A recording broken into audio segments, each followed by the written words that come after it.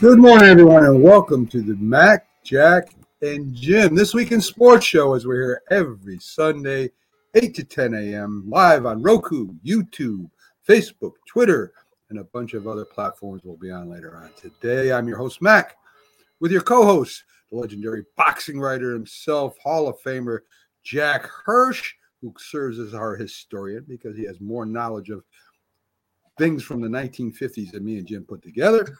And we also have on our legend, Jim Jeffcoat, two-time Super Bowl champion of the Dallas Cowboys, member of the 100 Sack Club, and also, in my opinion, and a lot of people's opinion, the best defensive end in Dallas Cowboy history. And that's something to say because there were a lot of good ones. We're gonna do a little research, Mac, even though we don't have to really do much research because we know we're gonna get the best defensive ends in Cowboy history and start rating them 1 to 10.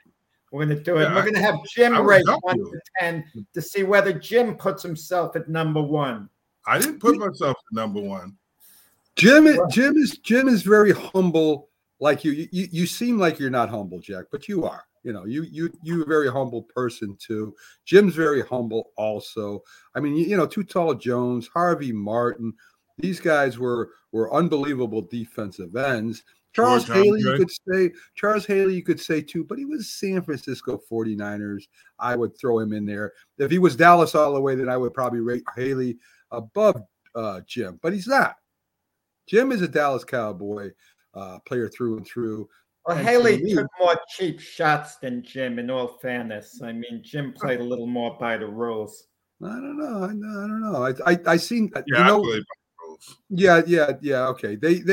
I watched what they used to do to Phil Simms, him and Too Tall, and it was murderous. I mean, I used to flinch every time we played Dallas, and you normally had Too Tall and Jim both doubling up on Simms and knocking the ball away.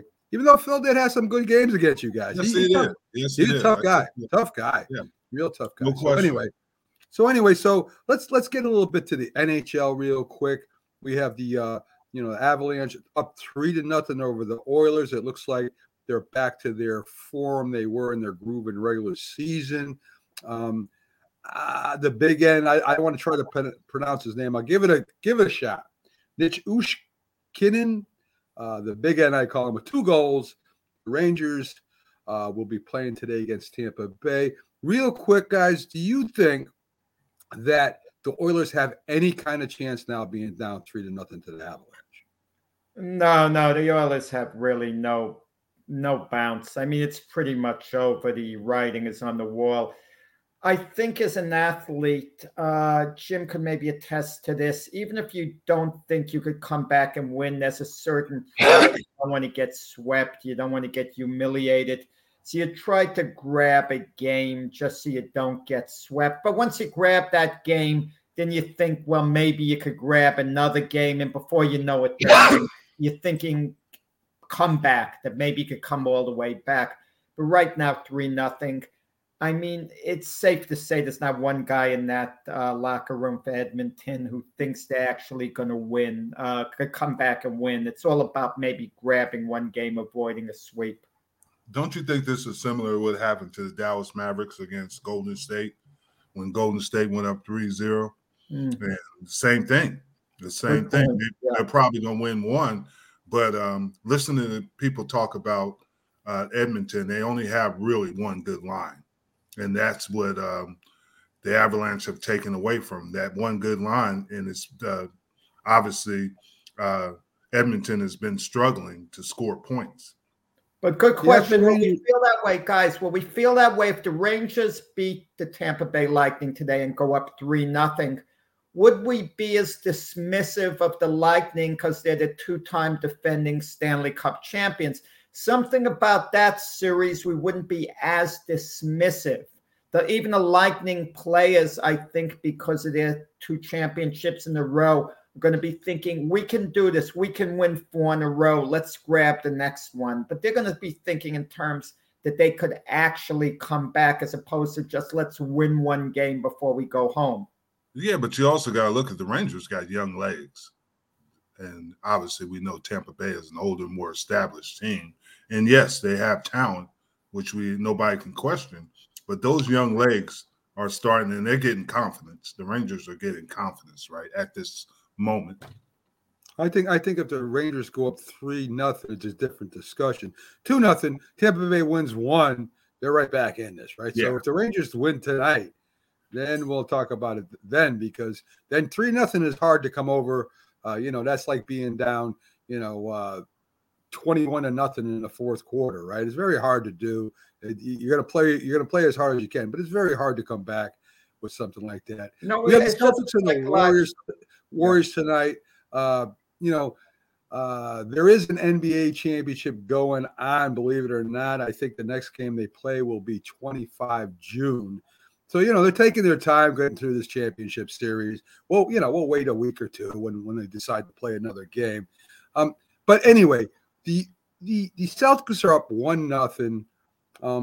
They played well defensively. The fourth quarter, they came back and just took it to the Warriors. Jack, you took the Warriors to win this season. Me and this championship. Me and Jim took the Celtics. Are you still as confident as you were in the beginning? I am. I think the Warriors, they were just victims of the Celtics, getting tremendous momentum going in the fourth. Basketball's about a game of momentum, and the Celtics got it in the fourth period of the first game. They went on a 3-point barrage. And before the Warriors knew it, it was bing, bing, bing, bing, bing. The Celtics overtook them. And, it was like in the days, I just think they'll figure it out today, the Warriors. But they better, because if they lose this game and to go back to Boston for games 3 and 4, Boston's perhaps the hardest place to play in the NBA for a visiting team. So they better figure it out today. But I think the Warriors are too good an overall team. And I think they'll win decisively this game too. What do you think, Jim? Well, I think what happened to the Warriors is people don't realize is they play more zones than any other team in the NBA because they're not as athletic as people think. Plus, they're an older team, so that gives them an opportunity to rest. Now, they're facing a team with great athletes in Jason Tatum, Jaylen Brown, even Marcus Smart on defensive. He's a young, obviously, Draymond Green. I mean, they do here, and they have a good bench. And I think that's the issues they're having. They can't do the same things they did to the teams in the West. And that's why I picked Boston. I thought that Boston's defense was going to be issues because they can man up Curry. That doesn't mean they're going to stop them. They can man up all their shooters. They can do that because they have the athleticism to do that. And they have the bench to do these things, to not to wear them out. And they're playing at both ends. That's what Boston's doing. They have the talent to play at both ends. I'm not a Boston fan. Don't get me wrong. But I think they do have more. They're more physical and they're more athletic than Golden State. What makes a team change in 1 year? Because last year, the Celtics went out very timidly against the Nets in the playoffs in 5 games. And they're coming back with the same team. I think and the players are established. I think you have to give credit to their previous coach because they built the team the right way. Both of these teams are built. Well, Brad Stevens. And you got to look at these teams, how they were built. They were built internally. They weren't built through they tried to get it through free agency. They built these teams internally for the most part. 100% right. And majority of it, and that's why they're so good, because these guys Jim, I don't count the Warriors out. The Warriors have a lot of good players, a lot of good athletes also. I don't think if the Celtics go up 2-0 after today, I'd be shocked. I would be surprised. I think the Warriors get this game. They go back to Boston. They split there, or Boston goes up by one game, or however it breaks down. I think it's 7 games. If it's 6, I'll be surprised. It might go 6. I don't know. We'll see what happens tonight. If Boston wins tonight, and I'm not saying they're going to win, but if they win tonight, then they truly have home field advantage, home court advantage, and that's going to be difficult for Golden State to overcome. Very true. Folks, backstage right now, we got Keith Engle from TGI Sports, who comes on and gives us a few updates on this week in sports. TGI Sports Talk, guys, you got to check it out. Great show. It's on Northeast Streaming Sports Network.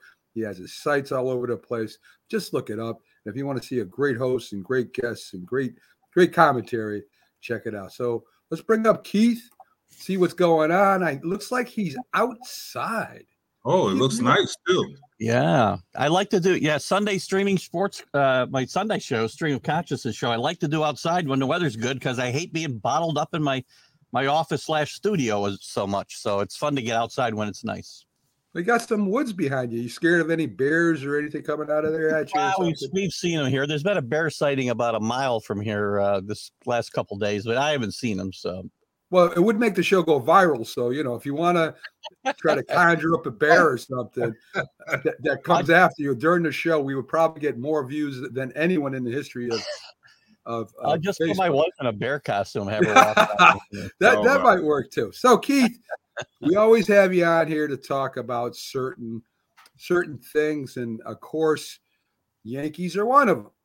And, you and Jack, my great co-host, made some very bad, hurtful predictions on the Yankees this year. And I told you, I will not let you guys out of this. I would remind you every chance I got of how good the Yankees are playing. And as you see there, folks, both the Yankee cards are voided playing cards for 2022 and 2023 until they come on and give a heartfelt apology to all the viewers out there about how they just threw the Yankees under the bus this year. There's too many holes. They don't know what they're doing. I'm holding firm. I'm not giving in. I'm like, I know you're not, Jack. Guilty man who they want to make a plea deal with, but I keep talking about my innocence no matter what. I told you in the beginning I wouldn't root against them, and I did do a vlog already a couple of weeks ago. Basically, I didn't apologize. I admitted how wrong. I admitted how wrong I was. Right. So we want a heartfelt apology on the Mac and Jack Sports Show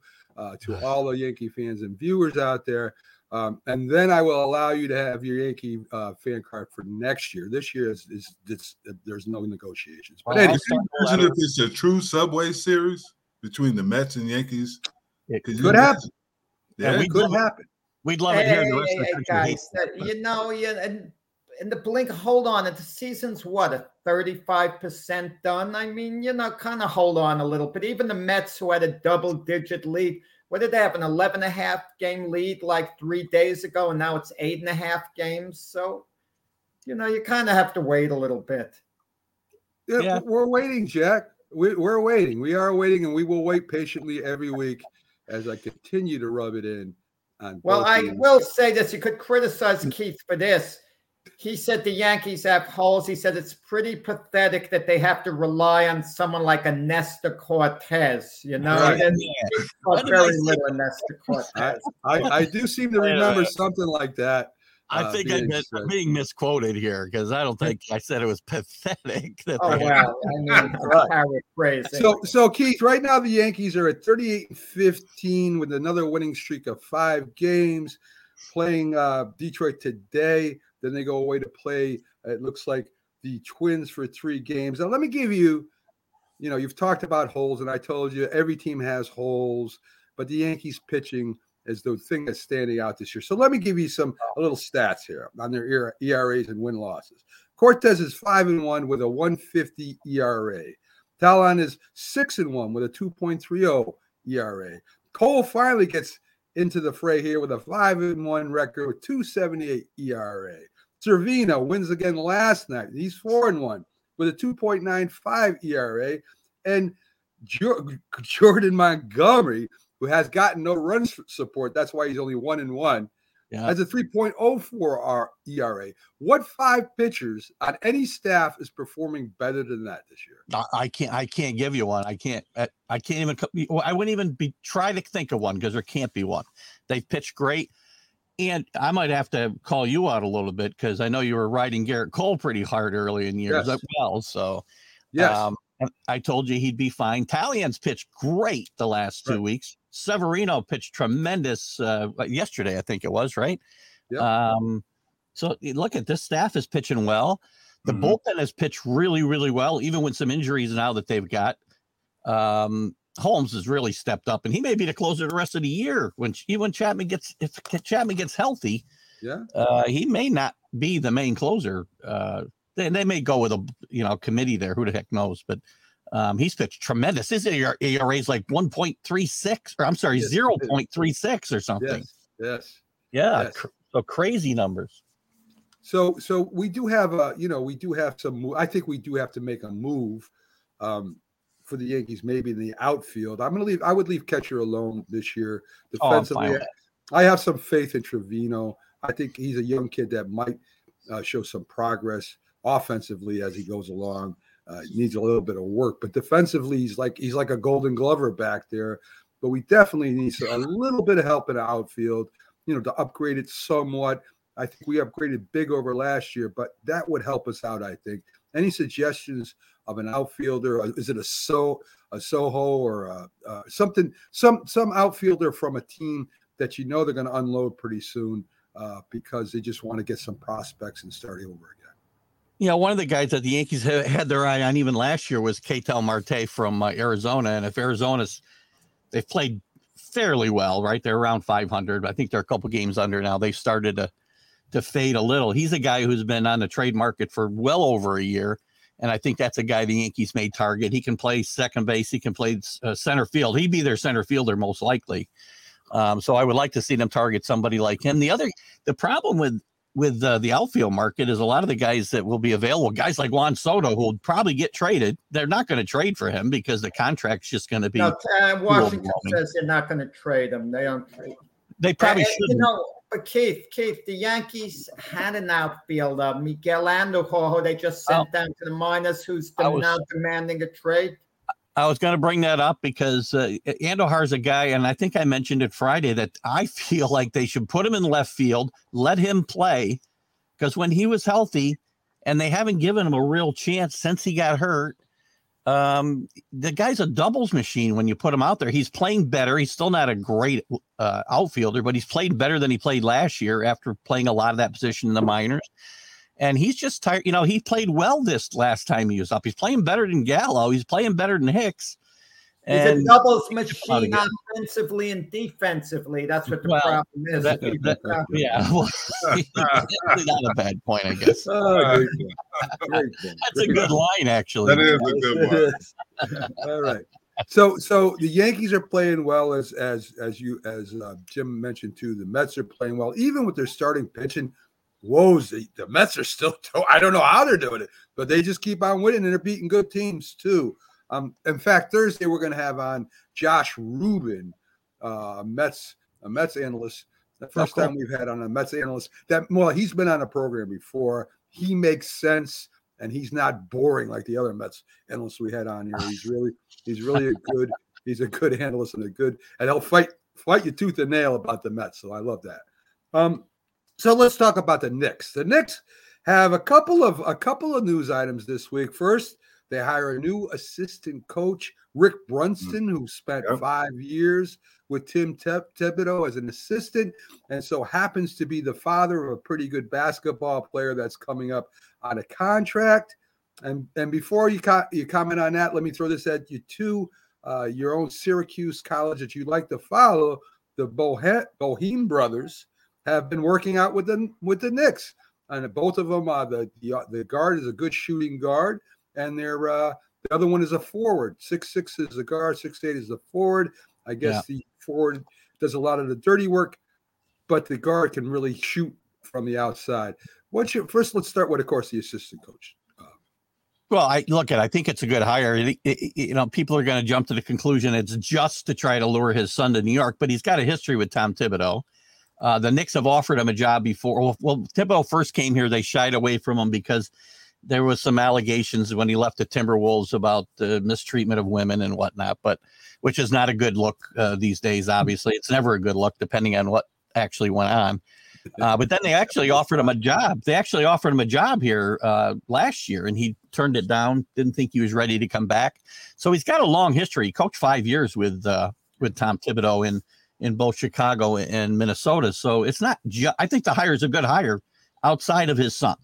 Now, It gives him a little advantage to bring his son in. If that's where they want to go, then that's certainly icing on the cake. So I like the hire. They had to replace Kenny Payne. It's not like they got rid of somebody else to bring him in. So I think this is a good move by the Knicks on several fronts.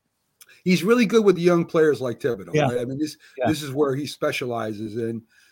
So I think it's a great hire too. I don't know if his son's going to come just because his dad is coaching. No, I don't think so. I don't think that really weighs heavily on where he's going. I think it'll be more the money and where he thinks he has a better chance. This is a college basketball player. It's not like a free agent you're offering money. If he's not good enough to be selected number 11 by the Knicks in the draft, how good can they be? Who are you talking about?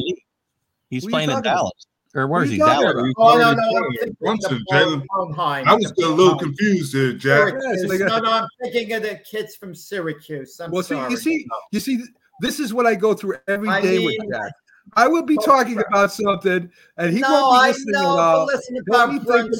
He'll be thinking about other things, and he'll come back and he'll say something like that. I'm like, "What are you talking about, Jack?" And then he gets mad because I ask him what he's talking about. You just lost all your points you earned on the I didn't cut in before, so I had to hold the thought. It had to come out later on. I didn't want to cut in. Well, we're just getting to that, Jack. You're just a step ahead of us. So what do you think about the Syracuse brothers coming and working out with the Knicks? Buddy Boeheim, the guard, is a great shooter, and I don't know that he's going to get drafted. He's not going to get drafted. So if the Knicks want to bring him in or some other NBA team, it's going to be as an undrafted free agent. I'd be shocked if he got drafted, and it's only a 2-round draft, right? I mean, I doubt he's going to get drafted. Does he have a place in the league? I don't know. He reminds me a little bit, and I don't know if you guys know the name. We know him well up here because he went to Glens Falls High School. Jimmer Fredette, who was a great player at BYU. Buddy Boeheim reminds me a little of Jimmer Fredette. I don't know that he can get his own shot in the NBA, and that's the kind of thing that killed Jimmer Fredette here. He was, I think, the 10th or 11th pick in the draft when he came out of BYU. He reminds me a little bit of that kind of player. Maybe there'll be a place for him in the NBA. Spot up 3-point shooters the way the game's played today. Guys like to have, players like that. I think he's going to have an uphill climb though to be to get on an NBA roster. And if he does, he's probably going to be the 11th or 12th guy. He's got a high basketball IQ.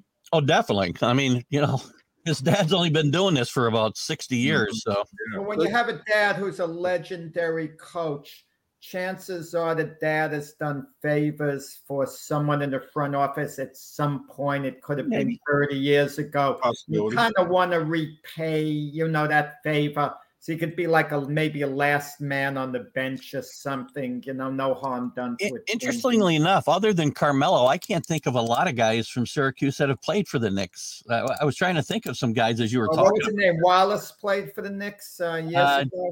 He might have had a short time with the Knicks. He never really he never made it on the next level either, but he was a great college player, John Wallace. Great college player. Yeah. Well, I heard what I was reading is the reason why they're getting a tryout is because of their father, making a call or whatever, and that's why they're even getting a tryout. But listen. I mean, would he be at so much a downgrade from Fournier? I don't know. Well, no. I don't know.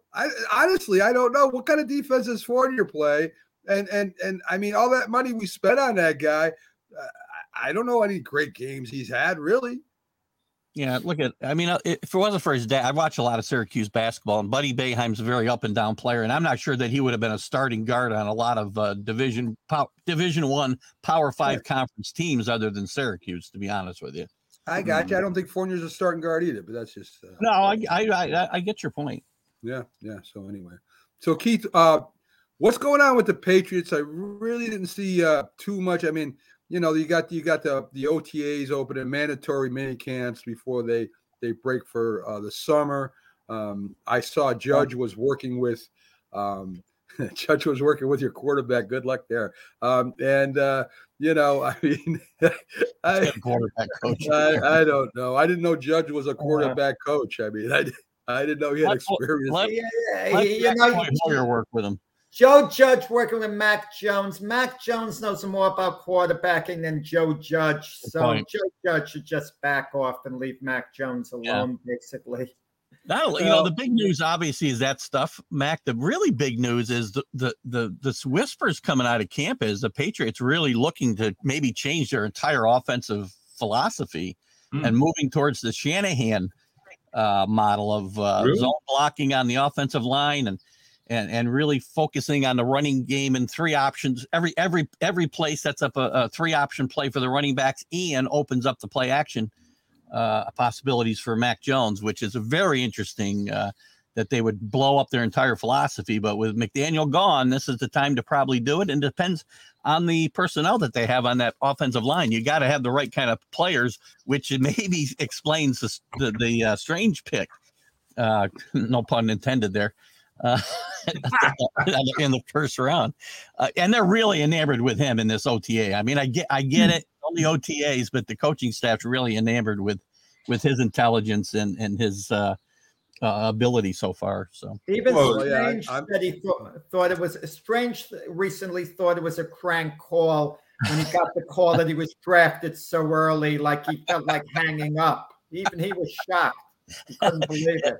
Yeah, it'll be interesting. I want to see what happens. It'll be interesting now when we get to training camp to see if they are, in fact, changing that offensive philosophy, which has been the same almost for, 22 years now. So No. I disagree with that. Well, no, I'll give you. You're right. Early on, it did change to more pass heavy when Brady became Tom Brady. So I get it. A passer. Right? Yeah. Good point. And then Good point. You really can't tell anything in shorts Olympics. Everybody. That's just to be honest with, especially in the offense and defensive line. Well, you could tell something about me out there if I was out there, in shorts in Olympics. Yes, we could. Real difficult and we would keep it. We would keep it to ourselves too, Keith. Trust me. But it's real difficult in those positions to really tell anything. About players. You can tell about receivers, obviously, quarterbacks and running backs. But to the most part, you can't tell about the offensive linemen. Oh, good point. Yeah, good point. Very true. Very true. So, Keith, I'll take you off the show with just this one more reminder, folks. All right. I mean, I'm sorry, but I can't help it. I listen. I'm very unbiased, right? I try to root for everybody. I don't put the Yankees first when I talk. Not like most people. I mean, I talk about everybody very well, but I will never, ever come on somebody's show and say that the Yankees are so bad that they'll finish below 500 and that the Yankees will do nothing this year because they have way too many holes and all these other teams are better. They don't have no chance. So let's be clear. Avoid their cards.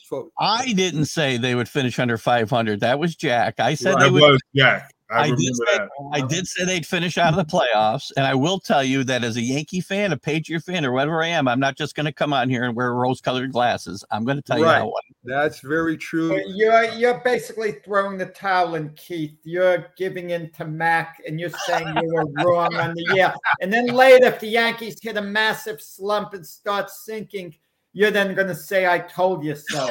I'm back and forth. I'm holding firm. Yeah, Jack's holding firm. I'm trying to get my card back for 23. That's all I care about. Oh, you're cutting a deal now to get your card back next year if you can see it right now. Yeah, Jack, some people know when they're wrong, Jack. I don't know about Listen, that. I'm not like a guy like Jim who's going to stick with a team like the Cowboys no matter what. Always happy to give them a great record. I can look at it. How did I get in this? Yeah. But I think I've heard Jim be. I mean, he's a fan of his. I'm critical of the Cowboys. You've been critical of the Cowboys where it makes sense. Yeah. Jim been critical of the Cowboys. I'm critical of the Jets. Well, everybody's critical of the Jets. Well, that's very easy to do, Jim. So let's Hey, Keith, we'll let you go. We got Robert backstage, Robert Butler. We'll get him on. Thanks for joining us, Keith. Have a great Sunday. Have a good day, guys. Sunday, Keith. Bye-bye. Well, there you go, folks. TGI Sports, Keith Engle, and right behind him, we got one of our favorite guests that come on every Sunday, Robert Butler from Sportscope, with his hot takes and his sports chasing van. He's all over the place. Let's bring him up and see what's going on. Hey, morning, guys. Good morning, Robert. How you doing today? How's it going? I'm good. A little hot down here, but it's summer. It is hot. Really? Really humid. Yeah. That'll be coming our way then pretty soon, I would imagine. Man, Robert, let's get right to it now. You know, we've left Deshaun Watson alone for a while here because really there's been no news coming out about him, and really you're just prolonging and the point. But no new news has come out. There's a 23rd complainant that has signed up, in the petition. A little news about the offers to all the women with a non-disclosure agreement. I finally learned something about that. And also, which is really interesting, the lawyer came out and said something about happy endings. So, Robert, why'd you take it from there? What's going on over there, Robert? Well, I understand what the lawyer was talking about. And if you just listen to the media, just talk about what the lawyer said, it sounds horrible. But that being said, he probably shouldn't have said that. And then he later went back and Rusty Hardin went back and walked that back and saying, I'm not talking about Deshaun Watson's case. And he had to clarify that. And you're right. 23, actually, I think it may be 24 now with this. But also a lot of this came about, guys, from the Real Sports report that came out, the interviews from the Real Sports, HBO Real Sports with a couple of the plaintiffs there. And then I guess Rusty Harding had a need to come out and rebut that. But also I watched it. I watched the whole thing, the Real Sports interviews, and they did specify at the very end, 2 jurisdictions of grand juries said they were not going to indict him criminally. Right. But that being said, as far as suspensions, I mean, it's staying in the news. And it just looks worse and worse, public relation-wise, for the NFL, the fact that it's staying in the news. But I did find this out, guys.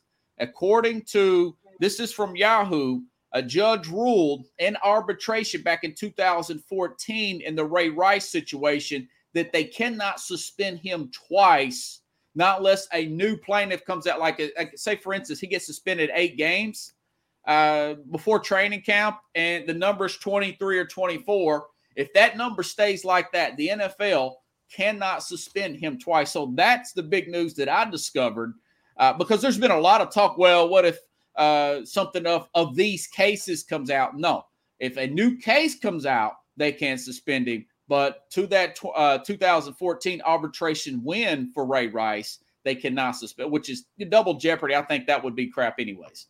Let me tell you what gets me in this. Reportedly, he offered $100,000 to, the plaintiffs there. So that's $2.2 million. There were 22 of them. Okay.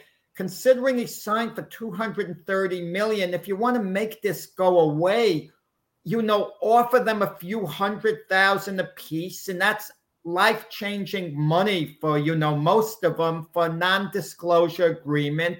Yeah. And just make the thing go away. Take $10 million out of your $230 million or something. You still have a fortune of money beyond your wildest dreams to just move on. So I think there would ultimately have been a price where the attorney representing the women would have signed that agreement, because they would all thought, wow, we could get $400,000-$500,000 to not talk about this again. And they'll feel, okay, they were, I don't want to say paid for their suffering or whatever, but they would have felt they were at least compensated materially, and the thing could have gone away. But it seemed like I don't want to use the word cheap for $2.2 million, but when you consider $2.2 million out of $230 million, use some sense. Take $10 million out of it, $15 million. Think of all the money you have when the smoke clears still.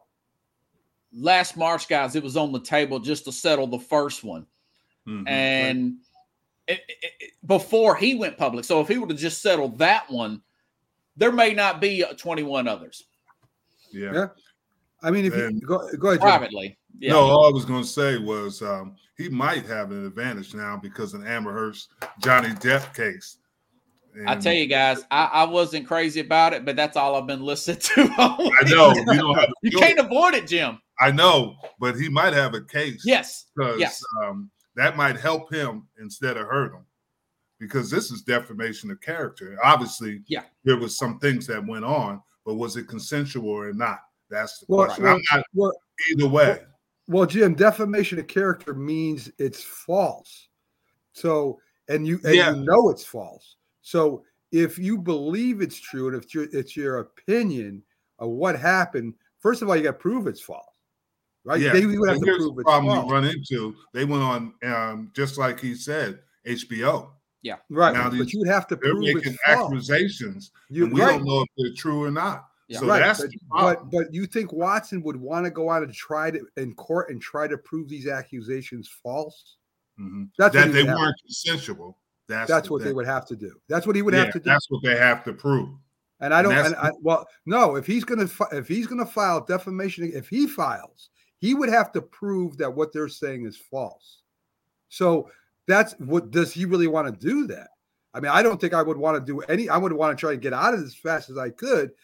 The lawyer saying happy endings, all men know what that is, that receive massages, I think was either it was a strategy to say, well, it was consensual, or it was a bad mistake. One or the other. He got carried away. And it, like you said, he backtracked, Robert, but he still threw it out there and say, most men who have massages know what it means to have a happy ending. It's consensual. So I don't know if that's true or not. I mean, I really don't. I mean, to me, I don't know why the lawyer said anything. That's my unless he's trying to throw something out there to see what the public perception is of it. Mm-hmm. Mm-hmm. Yeah, he stepped in it.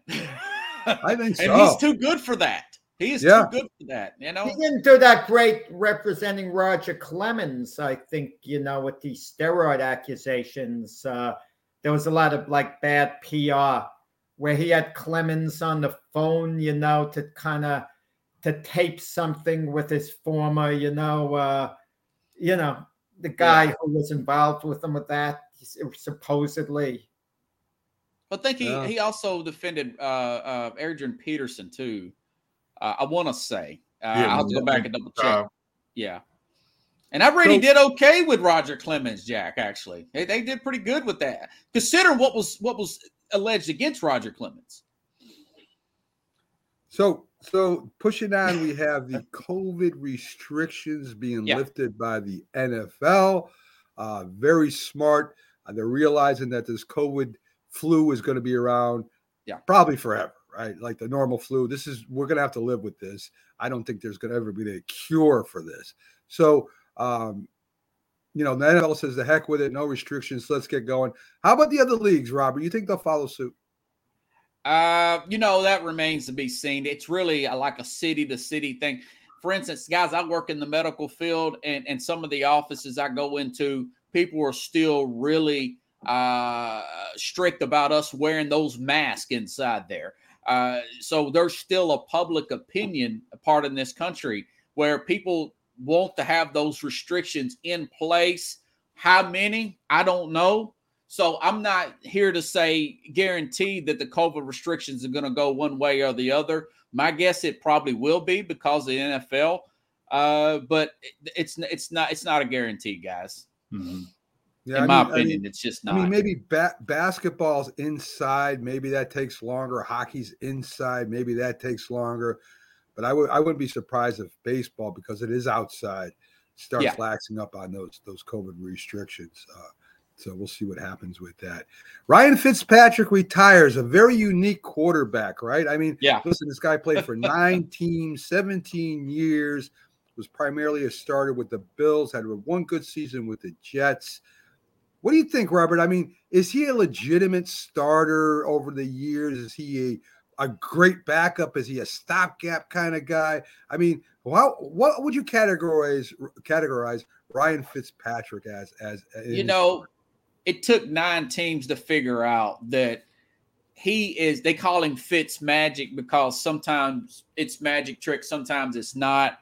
He's good for a few games, and then he becomes a mediocre to bad quarterback at times. I've watched him in Miami. I mean, everywhere here in Tennessee, you name it, all 9 teams, right? So he was the ultimate stop. Remember, Buffalo gave him a lot of money. They gave him a lot of money initially, and then once the magic wore off, he became a mediocre quarterback again. So, and quite frankly, he's pretty close to the all-time record. J.T. Sullivan played for 13 teams, for the record. And then also you got to remember, he has more passing yards than Troy Aikman. Oh, wow. What's a different era, though? It is a different era, but that's kind of unusual. And he is an Ivy League guy, so he's smart. Harvard. Yeah, he's smart enough to know what his limitations are, and he utilized it to the best of his advantage. It's a good salary. I'm not mad at him for that. Hey, it's a good living. He was a Jet too. He actually had a really good year for the Jets as well. Yeah, he went 10-5. I think it was 31 touchdowns, 15 interceptions, something like that. He had a real good year with the Jets. And to me, Ryan Fitzpatrick is like a quarterback with a linebacker's mentality. He don't care. He'll go. He's all over the place. And being from the Ivy League, that shocks the heck out of you. 7th round draft pick. I mean, he just came out of nowhere, and good for him. I mean, he's thinking about, I think, going into, from what I heard, going into broadcasting, maybe Thursday Night Football. I don't know how he'll do. He seems like a kind of a crazy guy. Maybe he'll do well, but I hope people don't forget him. He did. He had some. That's just like you stereotyping Ivy League guys. You feel shouldn't be that better football players because they're smarter. No, is that what you're basically saying? The Ivy League guys? No, I'm saying the Ivy League is probably equivalent to a really good high school football league, Jack, when it comes to football. So that's what I'm saying. Wow. So, I mean, back in the 1910s, yes, they were the best. But right now, I live up here close to a lot of Ivy League schools, and I've watched their games, and I can think of some really good high school teams that would really give them a heck of a game. So be careful what you're saying, because the possibility they'll either own Northeast Streaming Sports or an NFL team. Be careful. True. That's true. It's true. That is true. I'm just saying. So let's talk a little bit about the Warriors Celtics.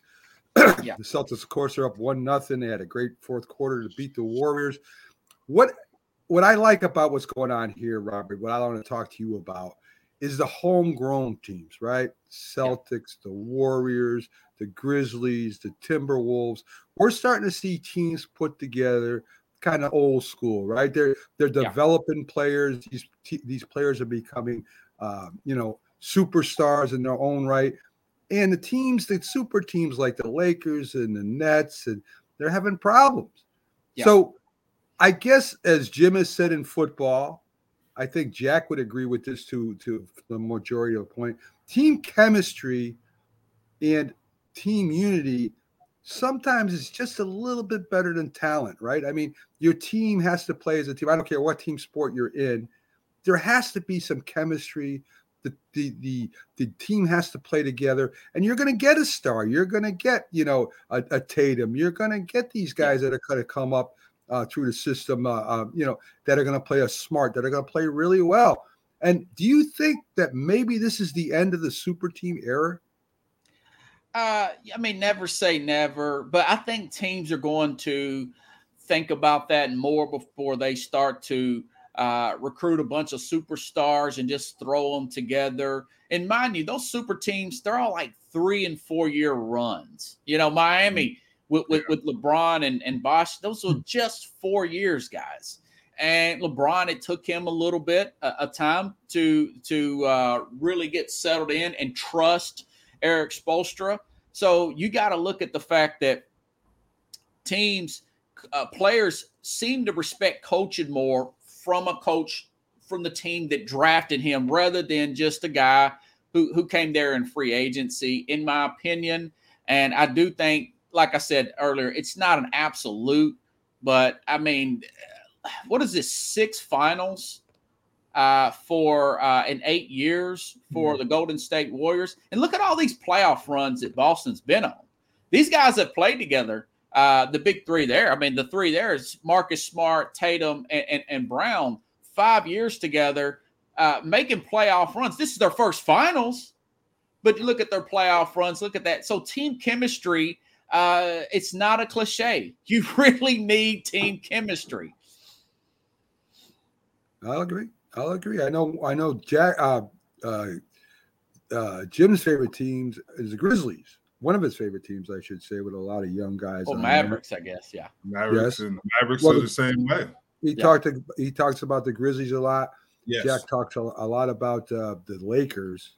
I don't know why, but Lakers. No. Well, listen, they're America's team, the Lakers, right now. See?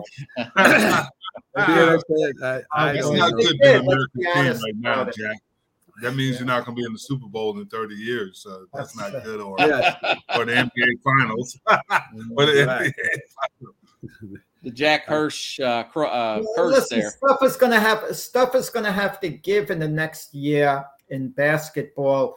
Is Kyrie Irving all of a sudden going to become a solid citizen for the Nets? What's going to happen with Ben Simmons, the Joel Embiid saga? Things are going to go down. It's kind of exciting in a way. Yeah, a lot of soap operas. Yeah. There is a lot of soap operas. Yeah. So in New Orleans, Minnesota guys. Yeah. Minnesota's a homegrown team. Yeah. Yep. Except for Beverly. Yeah. And, role players are role players. I mean, everybody has to put in no question. Free agency. You got to sign those free agents somewhere. Like I said, New Orleans is scary with the talent they have. Yeah, well, we discussed on the show yesterday, guys, Mac, myself, on the debate show, whether or not the Pelicans should give Zion Williamson a max contract. I mean, he's been hurt, but if he's healthy, he could be the best player in the NBA. Well, that's debatable. Yeah, no, he's great, healthy. He could play. You think he'd be the best player if healthy? He could play any position. He's that good. That's a hot take right there. Well, air conditioner down. As Jack has said, which he just contradicts himself, a lot of people look great hitting the heavy bag without no opponent in front of them. So he will look good in practice, but let's see what happens when he gets healthy and plays in the games again. I would definitely make him play a full year before I sign him to anything. Robert, your top 5 pass rushers now in the NFL. Give it to us. Ooh. Okay. TJ Watt still in his prime, led the league in sacks. Myles Garrett, you got the equal combination of size and power. I still got Myles Garrett as number 2. Now, Pro Football Focus has Khalil Mack as number 3. I love Khalil Mack, but I think Michael Parsons, your guy up there in Dallas, we're looking to 2022 and going forward. I think he's going to get that number 3 spot. I know you guys lost Randy Gregory, but I think he has a lot to prove. He's an ambitious guy, Parsons, and I think he's wanting to get that Defensive Player of the Year. I don't see a sophomore slump in him, so he's number 3 on my list. And then 4 and 5, Khalil Mack and Joey Bosa, but you may be able to throw in a Nick Bosa there. What about Crosby? Okay, now Pro Football Focus. They've got Crosby at number 6. Oh, okay. So Crosby's still in his prime. We'll see. He's gonna be able to prove it going against those quarterbacks in that division. That's true. You got Russell Wilson there up in Denver now. Mm-hmm. Now remember, I said pass rushers, not necessarily pass ends. Where does Aaron Donald fall in there? Yeah. People don't consider him He's more just a guy up the middle. Donald's probably he's in his 30s now, and he's considering retirement. He's still a force, but I don't know, man. This guy may retire next month, Mac. Yeah, Aiden Hutchinson is going to join that group in his rookie year. Who's that? Aiden Hutchinson. Oh, yeah. I think he's the favorite to get Defensive Rookie of the Year. Oh, wow. As far as the odds. You think? I haven't studied it, but it's as far as the odds. Right. And you bet your guy. Let me ask you a question on that. And Robert, I respect your opinion. Yeah. But how many great 6'7" pass rushers have there been? Great successful ones? Yeah, very successful ones at 6'7". And that's what you mean as far as the team being successful? No, the pass rushers. There's not a lot. At 6'7".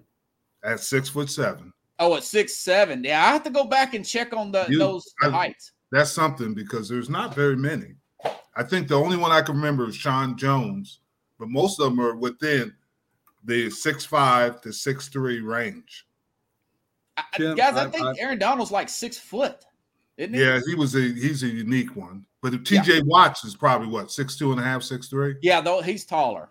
Yeah, and his brother's taller. Yeah, Jim, I am shocked and almost saddened that you didn't throw Too Tall Jones in there. Ed was. I mean, that should be one of the first guys you talk about. I mean, I'm saying the majority of them are in a certain range. I'm not right, saying, but I'm just saying. You said how many at 6'7"? The first guy that came out was Jones. He's 6'9", so I didn't count him as 6'7". Oh my God, Jim! Guys, there's outliers and everything. I'm sharing this to Too Tall's Twitter account that who the first 6'7" over rusher. I didn't say 6'7" over. I said 6'7" rushers. They're not. I mean, there are not very many. JJ Watts is 6'6", 6. I don't think. Is he that tall? I'm not sure, but I'm just saying for the majority. I'm not saying there's always exceptions to the rule.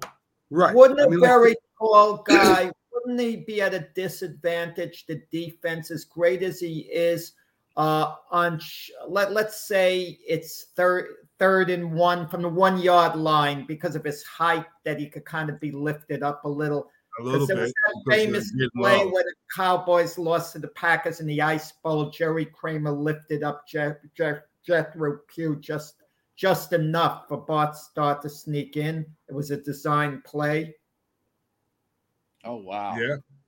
Yeah, you're right. But I'm just saying it's harder for those 6'7" guys because to be great edge rushers, you got to get on the edge and you got to be low to turn those corners. And I'm not saying that, like you said, with Too Tall and guys, there's always going to be exceptions to the rule, but the majority of them are in a certain range.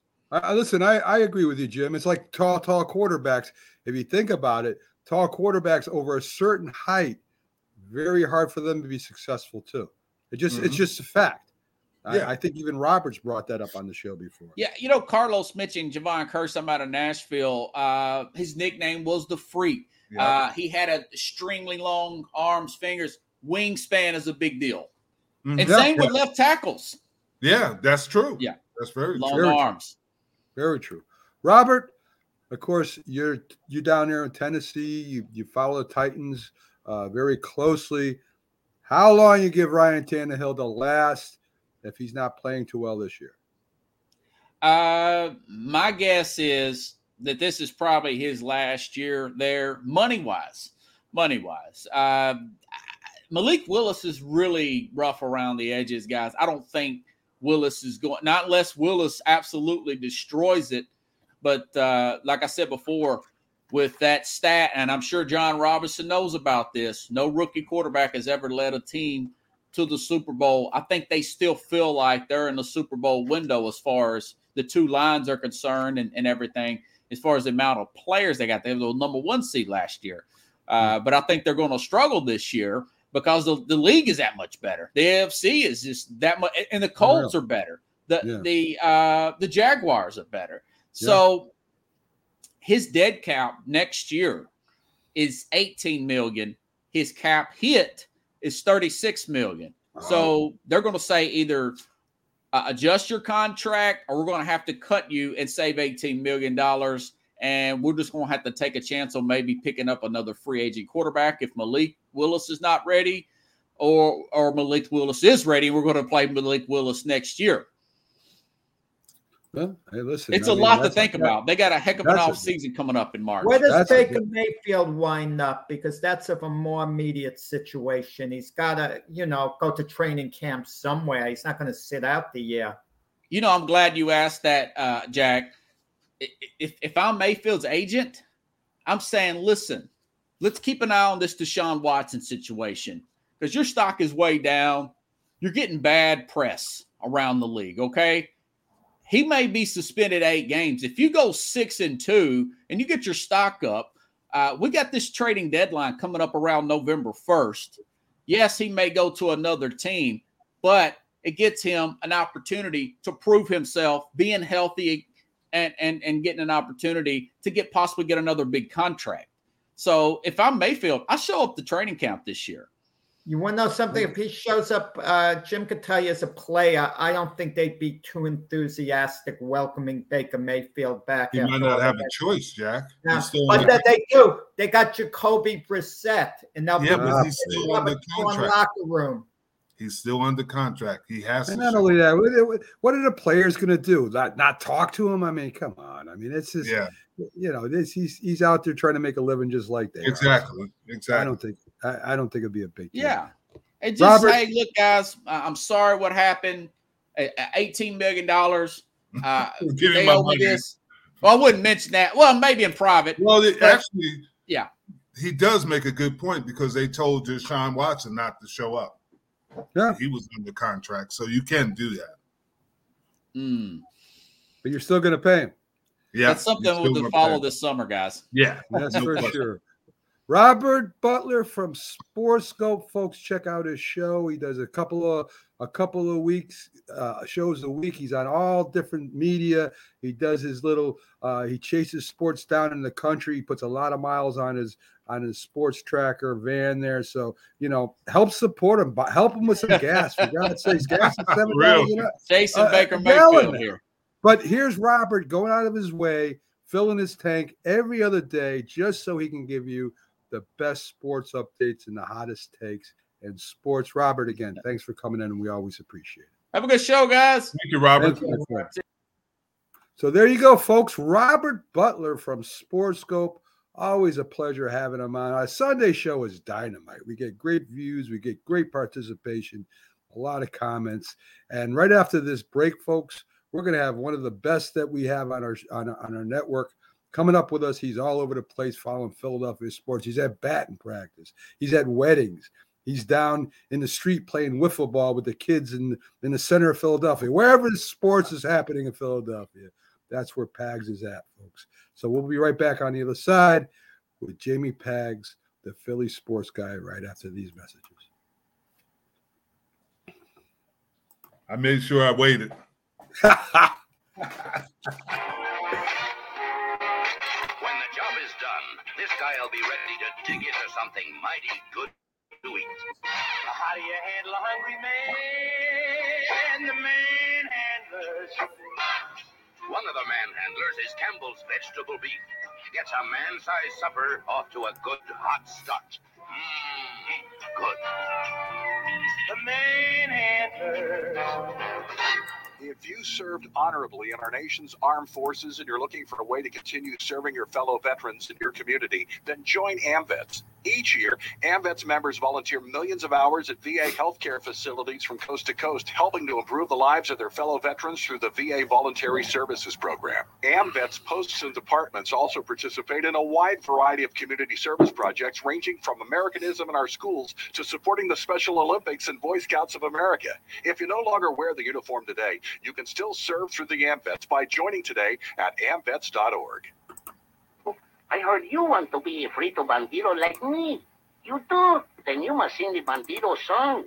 Let's sing together. You just follow the bouncing Fritos corn chips bag. Ay, ay, ay, ay. I am the Frito Bandido. I like Fritos corn chips. I love them, I do. I want Fritos corn chips. I'll get them from you. Ay, ay, ay, ay. Oh, I am the Frito Bandido. Give me Fritos corn chips and I'll be your friend. The Frito Bandido, you must not offend. Now, boys and girls, you are Frito Bandidos too. You sing the Frito Bandido song, and you loco for crunchy Fritos corn chips. That's nice. Munch, munch, munchy, munchy Fritos corn chips. Hi, Grandma. What's for dinner? Hey, honey, I'm making stew tonight. Ooh, can Nina come over? I'm not sure about our new friend. I wonder if there's been any drinking going on. Alcohol at her age can lead to so many bad things. I've been meaning to ask you, what would happen if someone offered you a drink? Grandma? This is hard. She's so young, but I know I need to talk to her about it now before someone tries to give her alcohol. If anyone ever does offer you a drink, I want you to say no. I have too much respect for my family, and I don't want to get in trouble. Okay. Really? I promise, Grandma. I love you too. Okay, how about tasting the stew and telling me what you think? Some children may try alcohol as young as 9 years old. It's not too early to talk about drinking. For tips on how to begin the conversation, visit underagedrinking.samhsa.gov. That's underagedrinking.samhsa.gov. This message brought to you by SAMHSA and this station. Here comes the king, here comes the big number one. Budweiser beer, the king is second to none. Just say Budweiser, you've said it all. Here comes the king of beer, so lift your glass, let's hear the call. Budweiser beer's the one that's leading the rest. When you say Bud, And Beechwood aging makes it beer at its best. when you say Bud, one taste will tell you so loud and clear.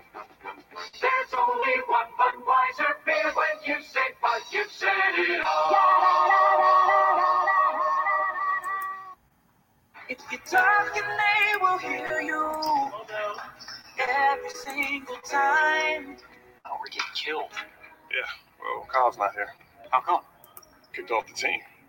Didn't Tim tell you? Kyle and some other kids got caught drinking beer in the park a couple of nights ago. Really? Yeah. Zero tolerance. He's out for the season.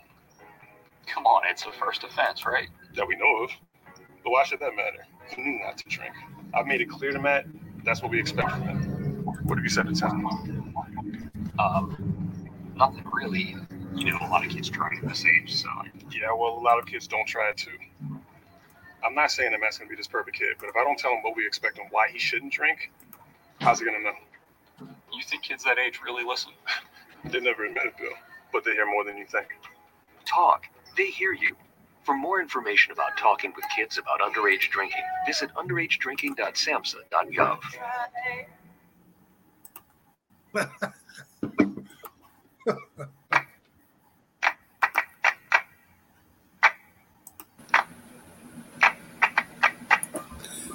This is a presentation of Northeast Streaming Sports.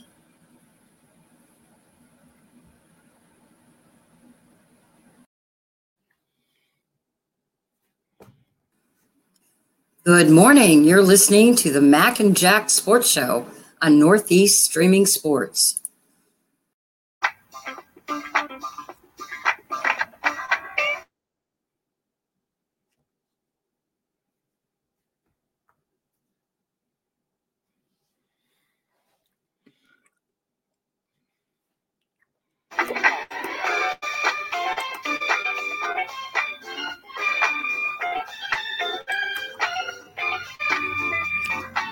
Good morning, everyone, and welcome back to the Mac, Jack, and Jim Sports Show as we're here live every Sunday, 8 to 10 a.m.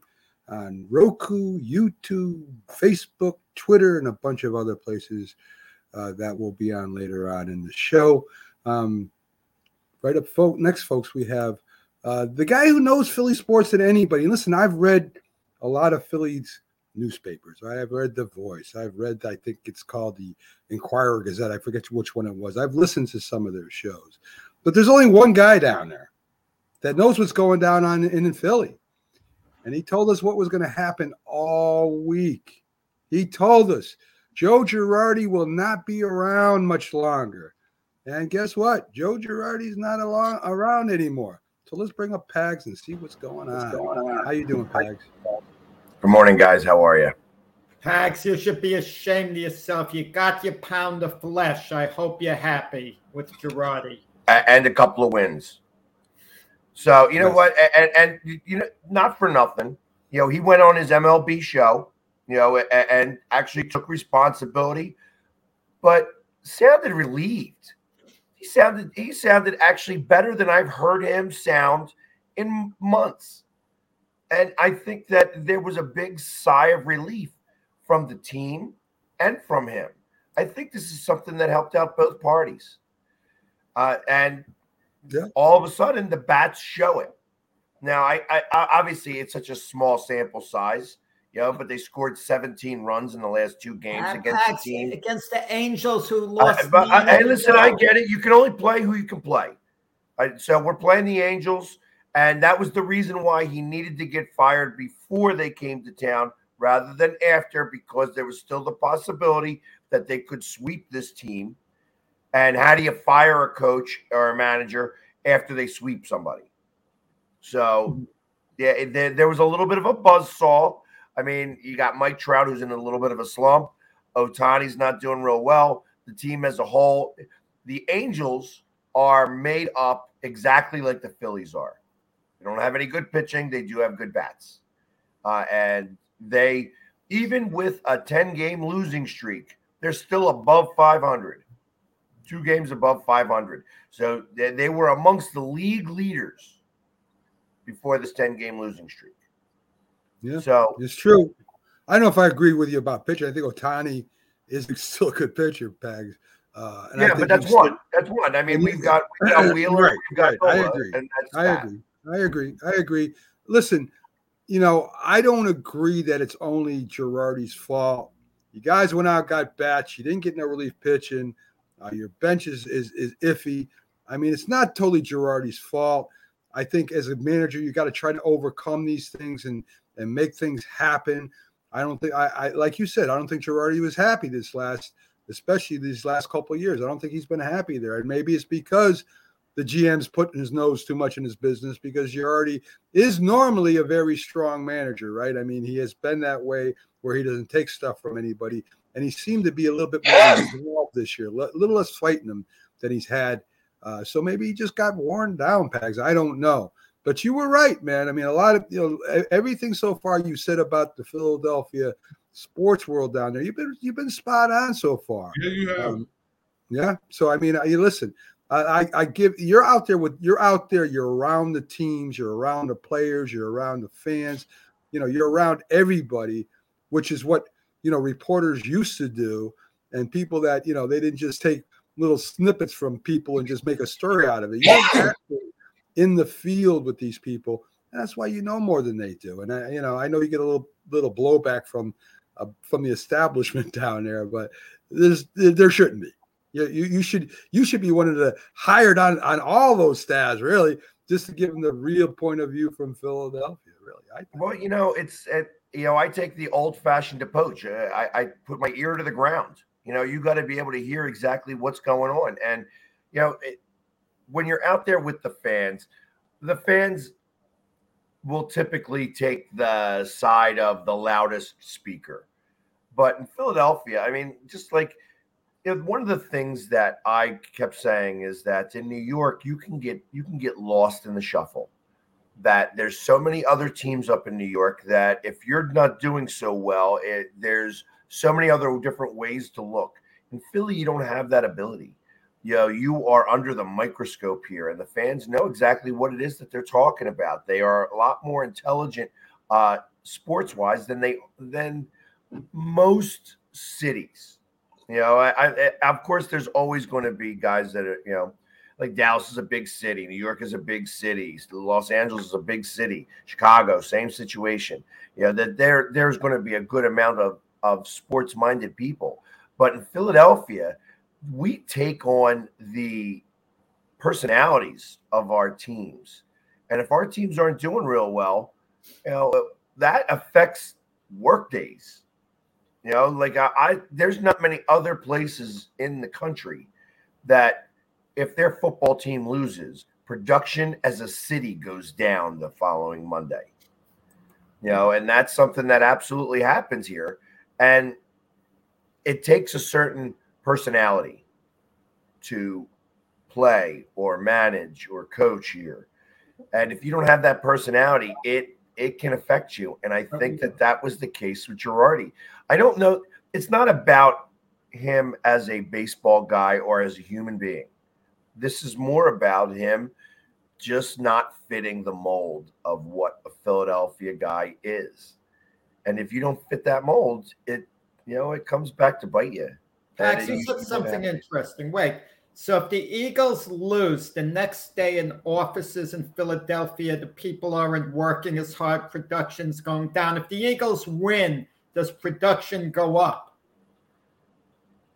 I would have to say, again, I don't have all of the metrics on that, but I'd be willing to bet that is absolutely a case in Philadelphia, much more so than it is anywhere else in the country. It happens in Dallas. It happens in Dallas, and it happens in a lot of places where teams are like Green Bay. I'm sure it happens. And Buffalo. Pittsburgh's one of the worst. Pittsburgh is absolutely one of the worst. Exactly. So there are teams that if there's certain teams don't win, Cowboys, Eagles, Steelers, that production does go down because fans, that's their teams. You're right. The kids, when I taught phys ed, they look forward to Mondays, in the winter, because when the Jets would lose, I wasn't in the mood to work. I'd just throw the equipment out, free play. They really look forward to Mondays during the football season. So they have a lot of dodgeball day. That's dodgeball day. Have people punching, hitting each other in the face with balls. Just play today. I'll take attendance, and that's it. Wow. So let's talk a little bit about Vegas. We talked a little bit about certain teams all Friday, a lot on Friday, because the odds in Vegas, you can get odds on anything. Of course, the mini camps are starting up, mandatory, and then they're going to take a break, and they're going to get the teams whittled down and start preseason, But there are bets you can make at Vegas right now. You can go down to Vegas right now, Jim, and you can make these bets. So, Pags, the Eagles and Dallas have the same over-under, right? So if you took $100 and you wanted to bet on the Eagles record, right now it's 10.5. So it would have to be under, which would be 10 and less wins, or over 11 and more. And Dallas has the same odds. Dallas is at 11.5 right now. 10.5 right now. So Dallas would have to win 10 or less or 11 or more. So which team's going to win more? Which is going to win less, and why, Bags? If I had only $100 and I had to choose on whether I thought the Eagles will go over 10.5 or the Cowboys would go under 10.5, I'd bet the 100 on under 10.5 with the Cowboys.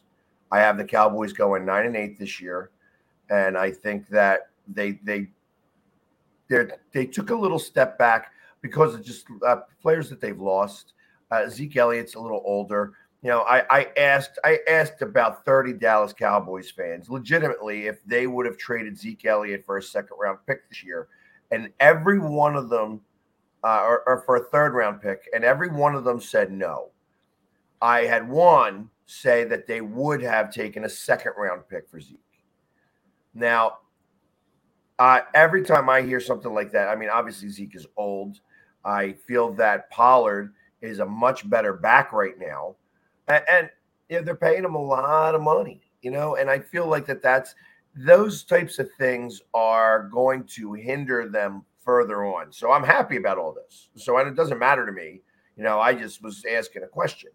But that all being said, I just don't think that the Cowboys are even as good a team as they were last year. And that's not me being a hater. I think that's just me being real. But if they can beat the team that everybody says is going to win the conference, and they beat them, 51-21, and what was the other score? I didn't say that they were going to win the conference. You said the Eagles were going to win the I conference. said they're going to go to the NFC conference game. Yeah, that's what I said yesterday. Yeah, absolutely correct. I said I think that I don't know that they win that game, but I think that they make that step. That it's either going to be them or Tampa against Tampa or the Rams. Although I think the Rams also took a step back. I mean, it could be the 49ers. So what's the Eagles' record? If you had $100 to bet on the Eagles, are they 10 or less or 11 and more, Pags? I have them winning 11 games. They could go 12, and if everything goes ridiculously right, 13. But I think that I think 13 is a really far stretch. I have them winning 11 games. And I think we mentioned this. I think Vegas is like dead on with these numbers, because I think that 10.5 games. I mean, that's right on the cusp there. So, and I got them winning 11 games this year. I also but I feel better betting on Dallas because I only got Dallas winning 9 games, which means that gives me a game leeway, because if they win 10 games, I still win the bet. Yeah. Okay. Well, there you go. So, Jim, I mean, that sounds logical to me in a way, right? I mean, he's going with the best odds. I mean, I want to play the Twilight Zone so bad on him when he went 11 and 12, but I did it last year, and the song didn't work. I tried, because Eagles are our rivals too. I want to see all the teams in NFC East do good, but there are rivals too, and probably our arch rivals are probably the Eagles. I mean, I don't want them to do really well, but last year Pags told us that they were going to playoffs. I mean, what can I say? And I gave a hot take last night that they actually singled me out, because I said that the AFC West is not going to be as good as anybody thinks they are. And I think that Denver is going to be really unhappy with what they got in Russell Wilson. Think that you could say whatever you want. You know that when I say something, I mean it, and you find out that most of the time you're gonna be like, "Yes, James, you were right." That's when it comes to the Eagles. On this one, I think Russell Wilson could be a big. Okay, now may I respond? I am going to take the Dallas. Now, here's the thing that's going to shock you. When Dallas plays Philly in the 6th week, Dallas will be 2-3. Philly will be 4-1. But Dallas will beat Philly and go on a run, because here's the thing. If they beat Philly in Philly, Philly's got to come to Dallas on Christmas, and that is to Dallas's advantage. But Philly will be leading the division and going into that game in Philadelphia, and Dallas will beat them in Philadelphia, which is unusual in itself, because over the years, Dallas has struggled in Philadelphia.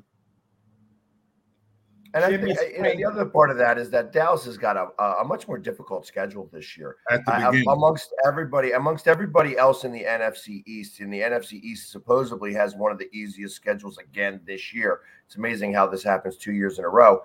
But realistically, I feel that because they have such a difficult schedule in the beginning, that you may find that Dallas doesn't. They could. You're saying 2-3. They could easily be 1-4 there too. If things don't go well, if things don't go well, the wheels could come off the bus for McCarthy pretty quickly.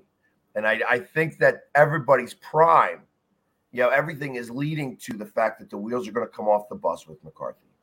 And that's why I think that they're going to go under. I think that, like I said, I think that Dallas gets 9 wins. I'm not sure that 9 wins gets in the playoffs this year. I think that the good teams are going to be really good. The bad teams are going to be really bad. And being mediocre is not going to get you in the playoffs. So, I mean, but I can't speak for the entire conference.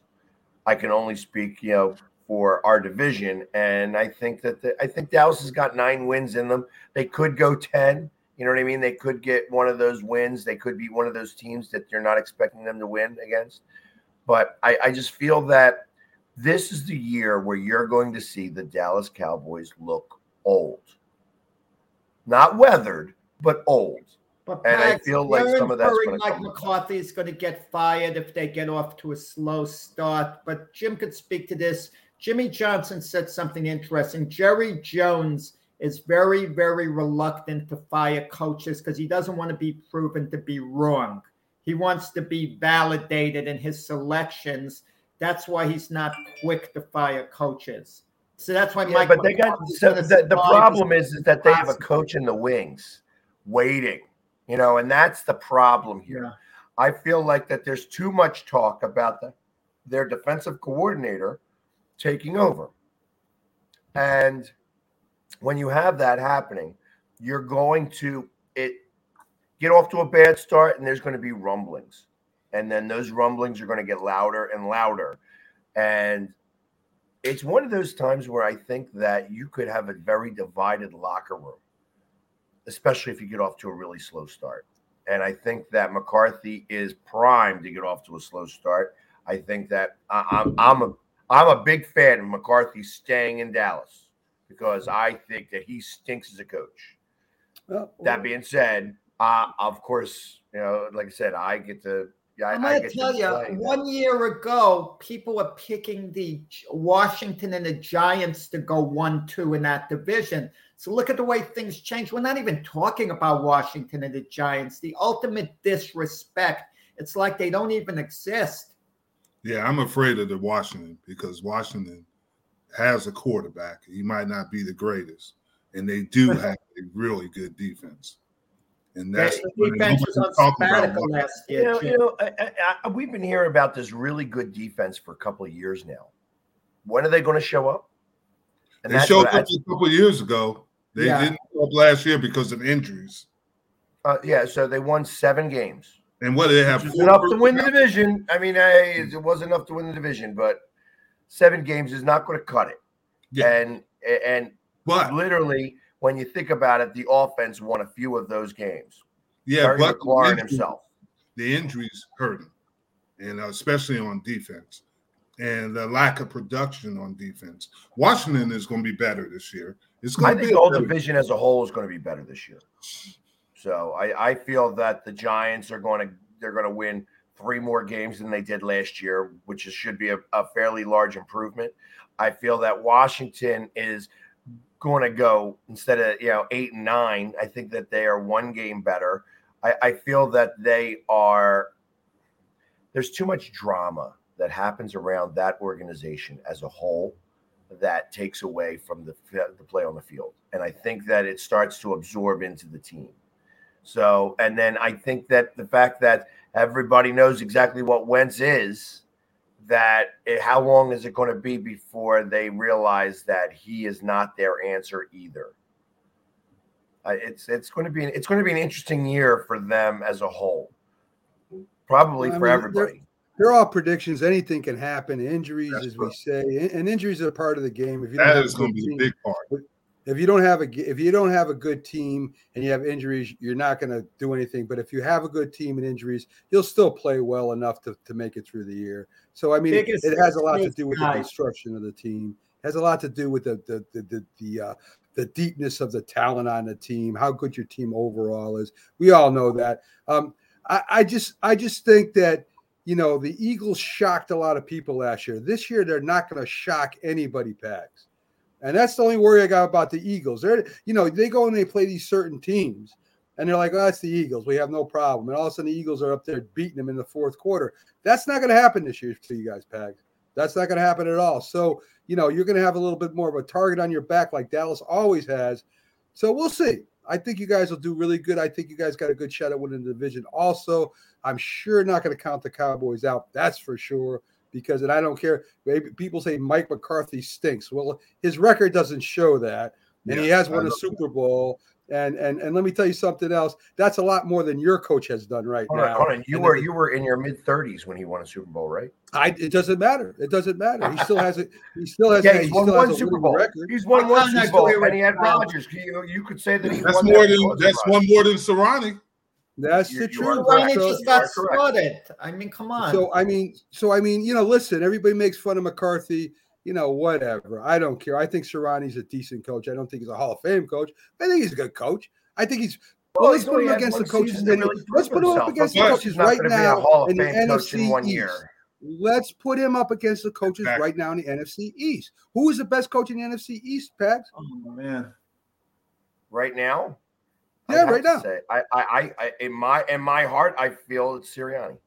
No, I'm talking about with wins. I'm talking about the best coaching. I don't care about your heart. Well, I don't care about your feelings. The one who's got the longest longevity is I know he does, but he also has a winning record.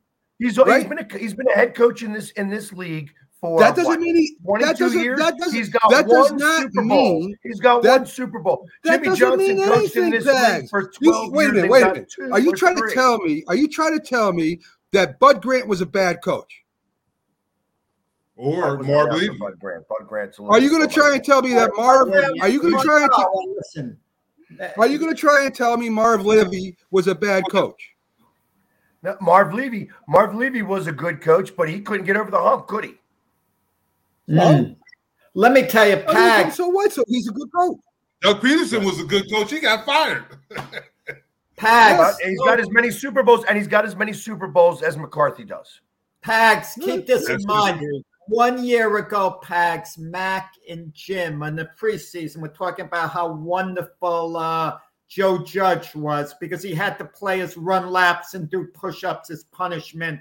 And they were saying, oh, what a great disciplinarian. That's exactly what the Giants need. That's not what I said. And look at the way it turned out. That was said. And the best coach in the East is Ron Rivera right now. Just be honest. Why? Because I'm just telling you, don't underestimate Rivera because I'm not underestimating. We're saying who is the best coach right now in the NFC East? Right now, it's Ron Rivera. How do you know how good a coach Brian Daboll is? How do you know how good he is? He was a successful coordinator at Buffalo. We don't know how good a head coach he's going to be. We have no idea. I'm just saying right now. Didn't Ron Rivera go to the Super Bowl? With Carolina, they did. Lost so I mean, so he's proven a little bit more than he's just a good coordinator. I mean, I'm just pointing that out there. Too. I mean, I like Ron Rivera. I like Ron Rivera. He of course he didn't come to my mind. I would have probably chosen him over McCarthy. I think McCarthy stinks as a coach. See, I really do. And I love the fact I don't think he's a great coach, but he has to have a better staff around him to do the things. A coach is. He don't stink, Pags. He doesn't. Well, I tell you what. So I'll be honest. I don't think the Steelers coach is really very good. But what he is incredibly at. Let me talk. What I do feel is that he is fantastic at motivating people and getting the right people around him. As a coach himself, I don't feel that he's strongest, but he is the greatest guy in being able to get the right people around him, get the right people in place. And because of that, he wins a tremendous amount of games. But if you ever listen to Bradshaw talk about him, Bradshaw is not a fan of his at all. And he is getting up there in terms of one of the most winningest coaches. He's never had a losing season, and there's a lot to be said for all of that. But I think as a coach, if you were to put him up against some of the better coaches in this league, I think he would lose. If you now have to get the whole staff around, now that's how he wins a lot of those games. And maybe that's what coaching is. You know what I mean? I'm not anybody to say, well, he's a bad coach because of this. No, he's a great coach because he does have the people around him in the right way. And that's the strongest thing that you could get, the strongest compliment you can give somebody.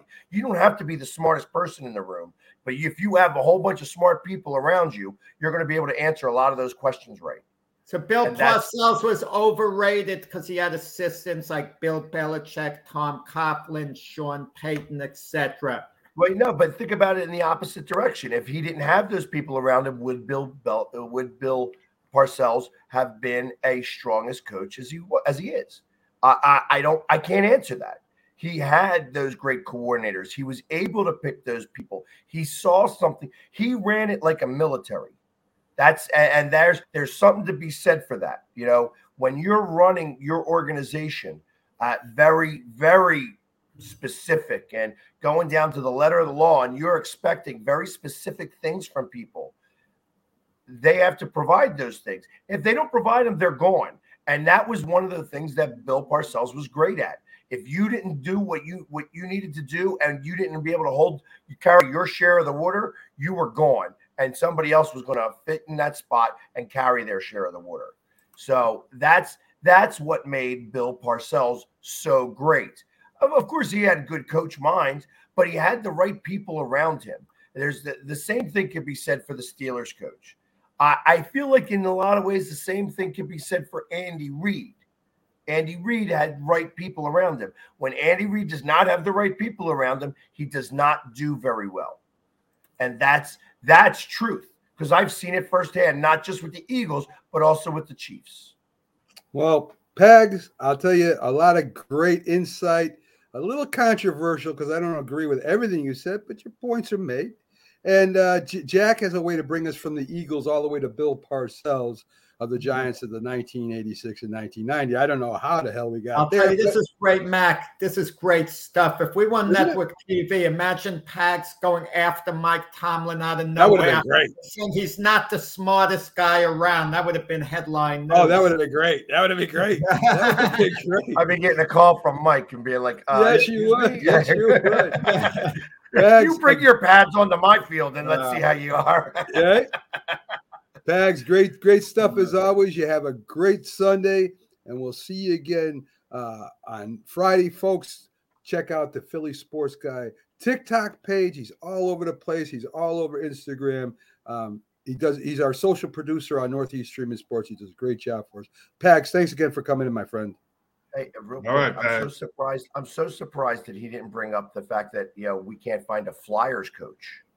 That he didn't bring up hockey. Believe me, that would take about another 15 minutes with Jack. So we gotta let you go, my friend. All right, guys, have a good weekend. All right, thanks. There you go, folks. The Philly Sports Guy laying down a lot of hot takes for us. I don't know, but anyway, guys. We're going to be right back after these messages where me, Jack, and Jim kind of talk about a bunch of stuff, maybe some stuff we cover, but some stuff we haven't. I guarantee you there's a lot of things I want to talk to Jim and Jack about on the other side of the break. So stick with us, folks. We'll be right back after these messages. And Jim hasn't left either again yet. I'm impressed today with you, Jim. Well, I'm going to ask Jim when I tied myself down in the chair. You're right. Baloney has a first name, it's O-S-C-A-R. My baloney has a second name, it's M-A-Y-E-R. Oh, I love to eat it every day. If you ask me why, I'll say, 'cause Oscar Mayer has a way with B-O-L-O-G-N-A. Oscar Mayer, the first name in Bologna. How's that? When you hear the word asthma, you probably think of shortness of breath, coughing, or inhalers. Lots of things can trigger asthma, but the fact is that asthma doesn't just attack, it can kill. But with proper medical management, asthma is controllable. If you experience shortness of breath, wheezing, tightness in your chest, or persistent nighttime coughing, you may have asthma. See your doctor and get the facts. You'll breathe easier. For more information, call 211-INFO-LINE. A message from the Connecticut Department of Public Health, keeping Connecticut healthy.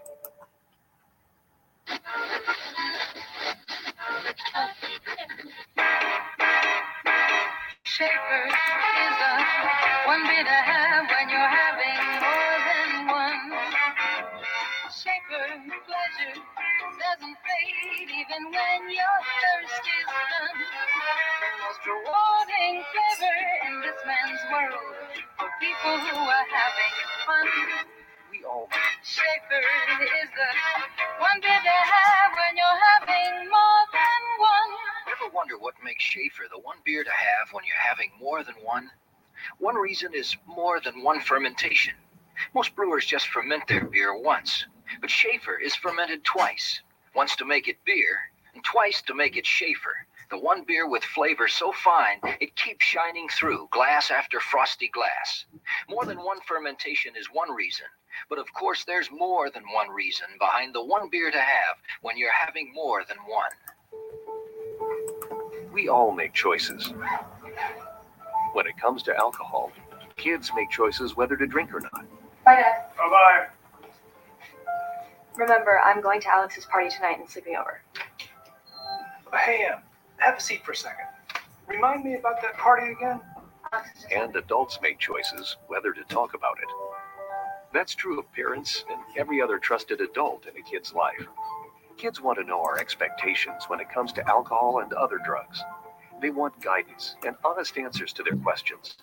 And it makes a difference when the message is consistent and part of everyday conversations. So talk with your kids and help lead them on a positive path. Because when you talk, they hear you. For more information about talking with your kids about underage use of alcohol and other drugs, visit underagedrinking.samhsa.gov.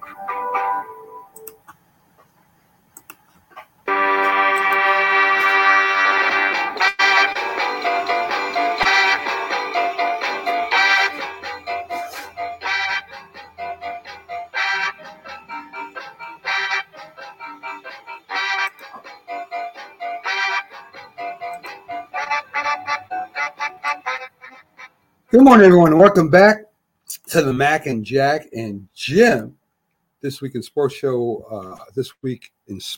We're here every Sunday, 8 to 10 a.m. Have a lot of fun on the show, updating the week's sports and things that pop up at the last minute. Because, the stories are always updating. We're on live on Roku, YouTube, Facebook, Twitter, and a bunch of other places we'll be on later. A quick couple notes for you.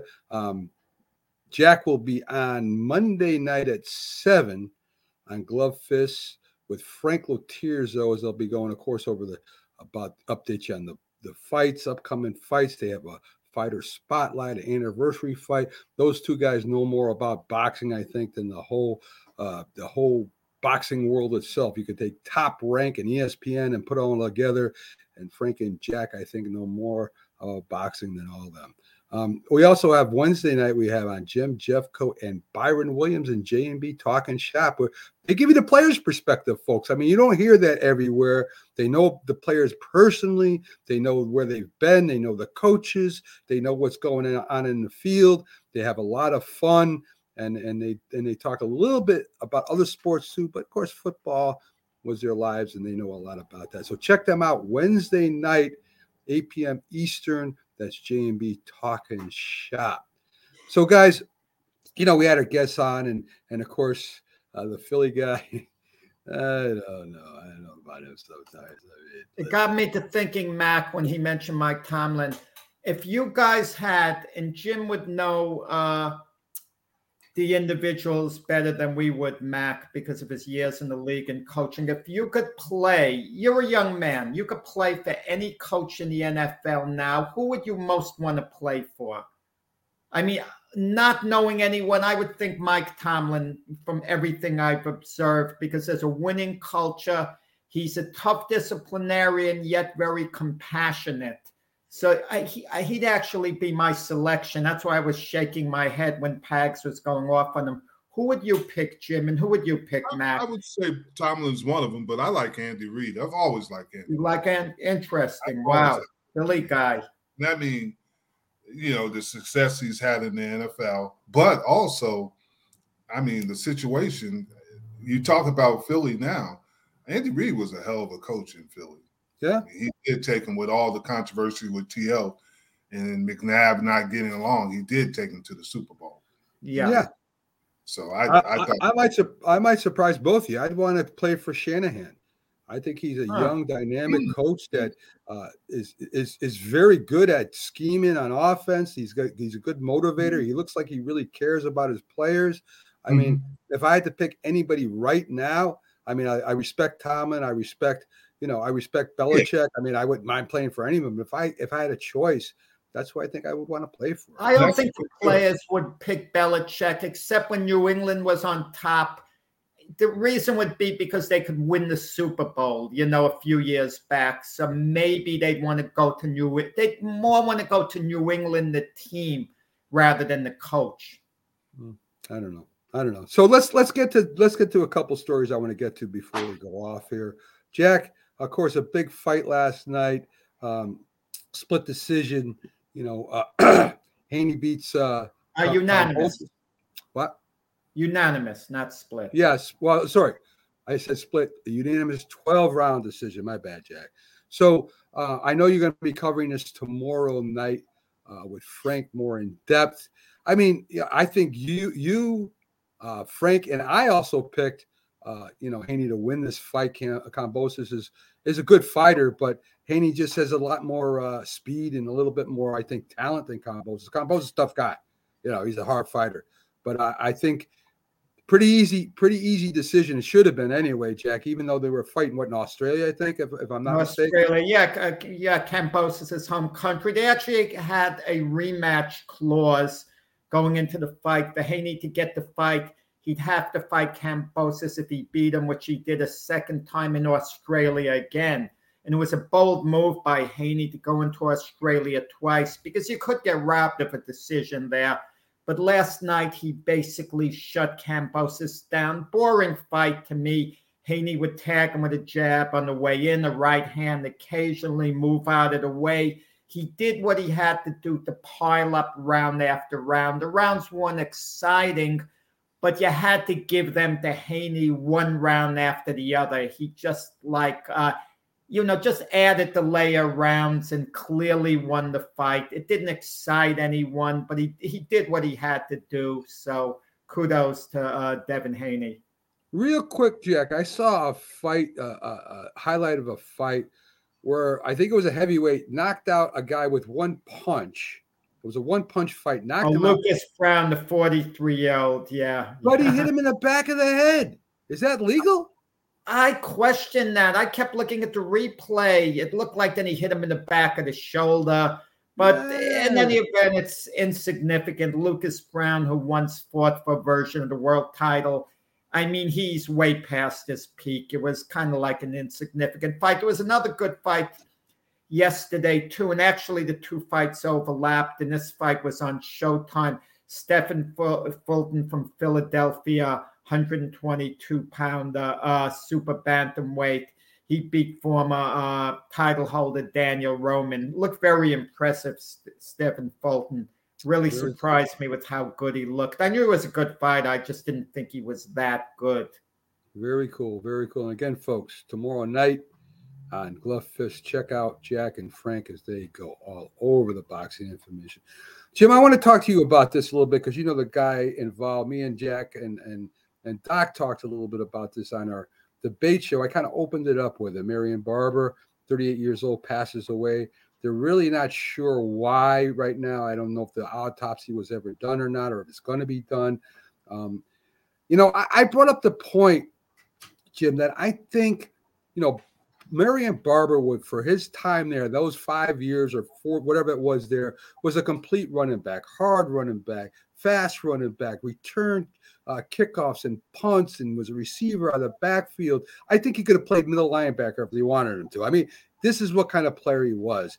38-year-old young guy. And there's something that bothers me a little bit. And we're talking about sports now, so I won't go outside of it. It's social media. I start calling anti-social media, right? Where there's no more human touch, no more human, interaction. And maybe loneliness is a big part of these people having these problems, right? When we grew up, me, you, and Jack, we went over each other's house. We called each other on the phone. We met at it. We talked. We, shook hands, or we wrestled, or whatever the heck it was we did is when we were younger. But it was physical interaction, emotional interaction. Today, they don't do that anymore. People are scared to go over each other's houses. Do you think that has something to do with maybe why some of these sports that were popular at one time, these sports athletes, maybe this is part of the reason why they're, taking their own lives or becoming alcoholics or whatever?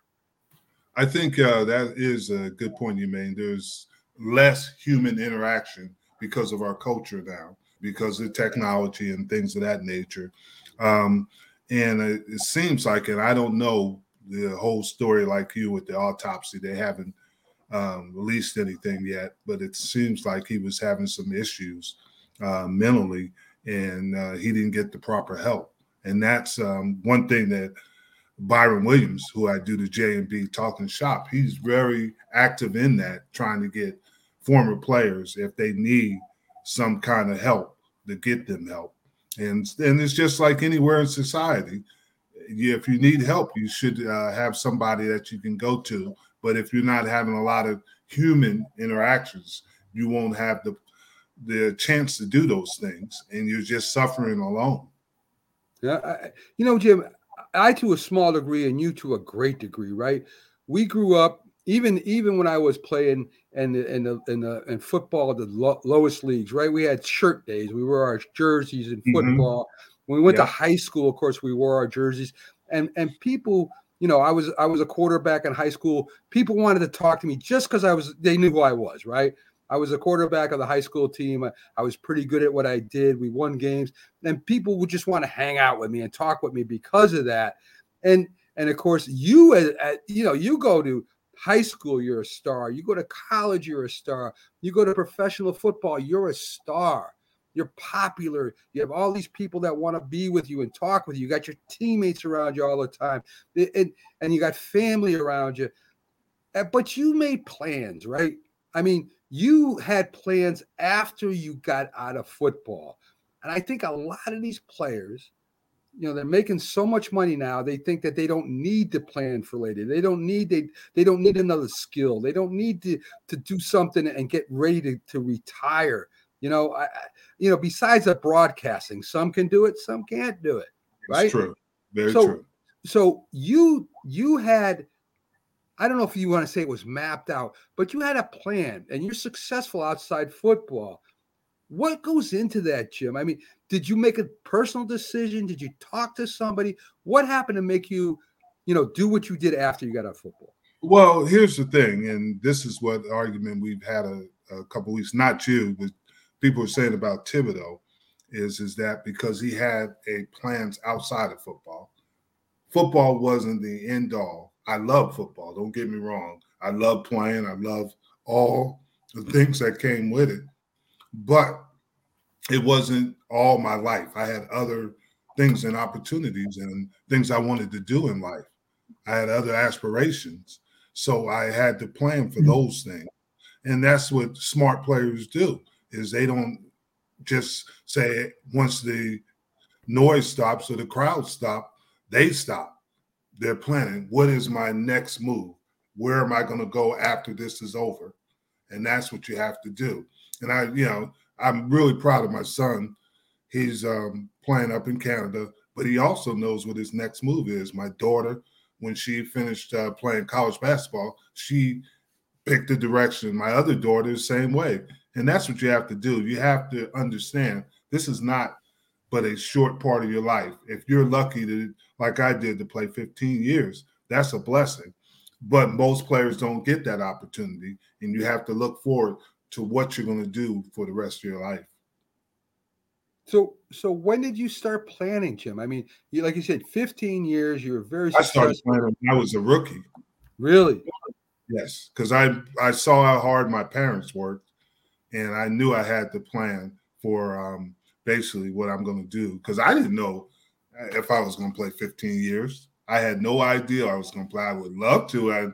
I was blessed enough to do that, but I had to all started planning in my mind. I was planning already and what I was going to do down the road and make the right decisions.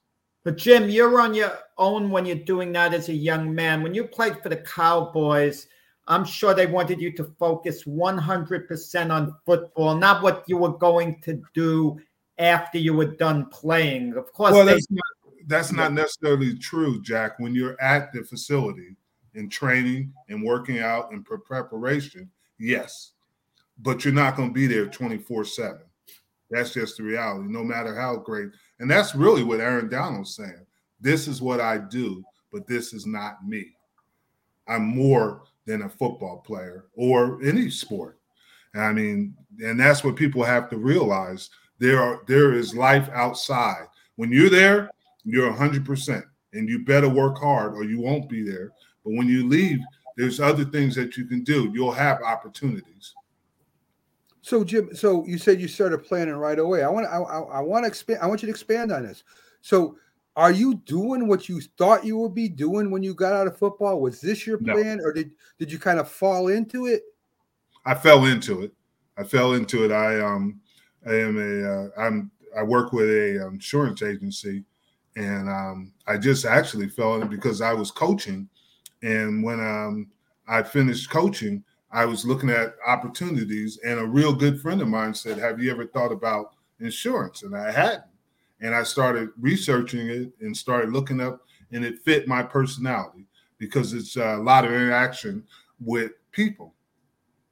And that's what I like that. I'm like that. I'm never bored. I'm always interaction. I'm meeting with people. I'm doing Zoom meetings now because of obviously COVID issues and everything. And I'm just still interacting with people. I'm not just sitting in an office by myself all day, not saying anything. And that's what I like. And that's the thing. And that's just like a locker room, really. It's locker room. And you're really working with people that you can help them with whatever their needs are. I guess it has to do with what type of person you are, too, as you just said, right? If you're not mature and you're playing, say, football, you've been in it for 4 years and you're partying and you're enjoying your newfound wealth and your newfound, fame, and all of a sudden that's taken away from you, and you haven't, like you said, you started planning right away for what you wanted to do. And if you're just there for the ride and the ride stops, then what? I mean, and it happens. I guess Pickles brought up the family core, right? And that's true that you do have to have a good family, and you do have to have good friends. But I think you've got, even Shaquille O'Neal said when he was a rookie, he started planning for what he was going to do, investments. He did all this stuff. You wouldn't think it. You look at Shaq, he looks like a big clown, right? A big funny guy, but very smart. He invested his money. He didn't go and spend his money right away. I mean, I guess it has to do with just maturity as you as a person, right? Yeah, and you look at reality. The reality, no matter how popular you are, famous you are, at some time, the crowd's quiet. You're there, and now what am I going to do? What is my family going to do? Things like that. You just look at the reality of it. It's a short period of time in your life, no matter if you play 20 years, at some time, and it's going to end at some point. At some point, it's going to end for Tom Brady. We don't know when. It might be until he's 70. One of the few. No, there are few athletes who are so iconic they can retire, not do anything, and wherever they go, they're going to attract the crowd. Very few. Well, here's the problem, Jack. You say that, but what did we just hear about Tom Brady? He's got $375 million to go and work for Fox or one of the stations. Yeah. So he's not just going to sit there. If you sit there, that's dangerous because that opens up other windows. It depends whether you need the limelight, Jim, or not. Most guys seem to need it to an extent. Some guys don't need it at all. Some players, make such great money that but it's not always about money. It's about purpose. Everybody thinks it's always about money. It's about purpose in your life. And that's the problem a lot of people run into. They have to have purpose because you get up in your regimen. You get up, you work out, you do things to prepare yourself physically, but are you preparing yourself mentally for when this is over? It's a great point. And, even in boxing, you look at, boxers like Joe Louis and great iconic people that, they're penniless and they're fighting because they have no more money. So, I mean, I guess it's all sports. It seems like, lately there's been a lot of problems with the NFL players and getting in trouble and, drinking too much and using drugs and taking their own lives or whatever. It's just, I wanted to, because I know you're one of the examples. I know I don't know Bart Starr, so I know you, and I know that you've done very well for yourself outside football. And listen, All Pro, 100 sack club. I mean, you were one of the best at your position at the time, and for you to come out and still, be like you are, a very humble, good person, and yet you're successful. You're not. I think that has a lot of maturity and as you said, worth. That has a lot to do with it. I mean, I don't care if you're just barely getting by, paying bills. You got to have some kind of worth. There's got to be a purpose. Yes, and that's what I'm saying. Continue on, man. I mean, it's got to. Too much is given, much is really, and they say it all the time. And much is anticipated, or you have to get back. You have to get back. You just can't sit in there, and that's hard because a lot of players weren't prepared that way. They weren't there, and now what are they going to do? Man, I mean, that's it. And he said, and that's right. Pickles is right, and it happens to the best of us, and it happens to the worst of us, and that's unfortunate. It's just the reality of sometimes, because you're put up on a pedestal, but what happens when you're off that pedestal? Yeah, you take it away. Yeah, I mean, look at Jack. I mean, suppose Jack, he's in the Hall of Fame, New York Hall of Fame. He gets in the International Hall of Fame, but then one day they say, "Listen, Jack, we don't want you ringside anymore, buddy. We just you're a nuisance when you sit ringside now." And that still happens now and then. I presented Floyd Mayweather in Las Vegas the Fighter of the Year award at the Boxing Writers Association of America's banquet. That's the Academy Award of Boxing. Apparently, some people didn't like me because 2 nights later, he's fighting Marcus Madonna. I get my credentials for the MGM Arena, and I see it's not ringside. I thought they put me in one of those fancy sky boxes next to last row, obstructed view. Oh, my God. They could get back at me. Later, there were apologies and the whole bit, but it was intentional to get back at me. They didn't like the way I did business. Well, Jack, I mean, I posted that picture of you giving Mayweather his award. Yeah. And when he said he was the best, the best welterweight of all time, and I saw your face, it's like, are you kidding?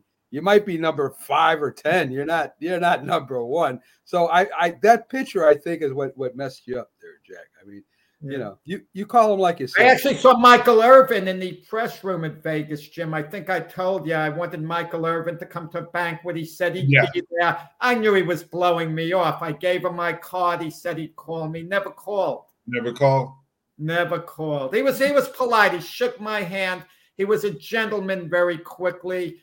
I think he thought I was a fan, even though I tried to explain who I was. I don't think he was listening, but he was being polite at least. Yes. He was. Yeah. And Pickles, this is how famous Jack Hirsch is. He said he read Jack Hirsch as a teenager. I think Pickles is being polite. I don't believe it. And Pickles is 55, so that tells you how old Jack is. So anyway. Wow. I'm impressed. I have so much fun on this show. Folks, coming to the end of the show. Thanks for joining us. Another great show with a lot of great views and great comments. And we love doing the show for you at the end of the week. This is the most fun I think we have on all the shows we do, because we just get people riled up, and we get people saying outrageous stuff like. I want to say hello to a friend of mine, Juanita Scott. She watches us every week, and then this is a fun show. I can't wait to this football season. Oh, me either. Oh, I want to apologize to Jim's friends for the time I harass them. You could apologize. That's all right. That's all right. That's all right. Apologize. Yes. And Jack really doesn't mean that, Jim. Just to let you know, that's tongue in cheek. He's saying that, but it's very interesting that I found out that Mike Tomlin is not really that good of a head coach, and that that is very interesting. The AFC West is not that good this year. Not that good. I'm smart of a head coach. Yes, listen. Don't argue with the guests. They're always what they say. The guest is always right. Well, and I guess not always. Folks, we'll be back. The Mac and Jack Show will be back on Thursday, 8 to 10 a.m. Of course, we're here every Sunday. When the football season starts up, it becomes the big football show again. But I love doing this show. with Jack and Jim. Always fun doing it with Jack, and always a pleasure having Jim on Sundays. So, folks, thanks for tuning in. We'll see you again next Sunday, same time, same channel. Enjoy the day today. I guess we got hockey and basketball. You can't lose today. Yeah. So have a great day, folks. We'll see you again next week on the Mac, Jack, and Jim This Week in Sports Show. Have a great one. Have a great day.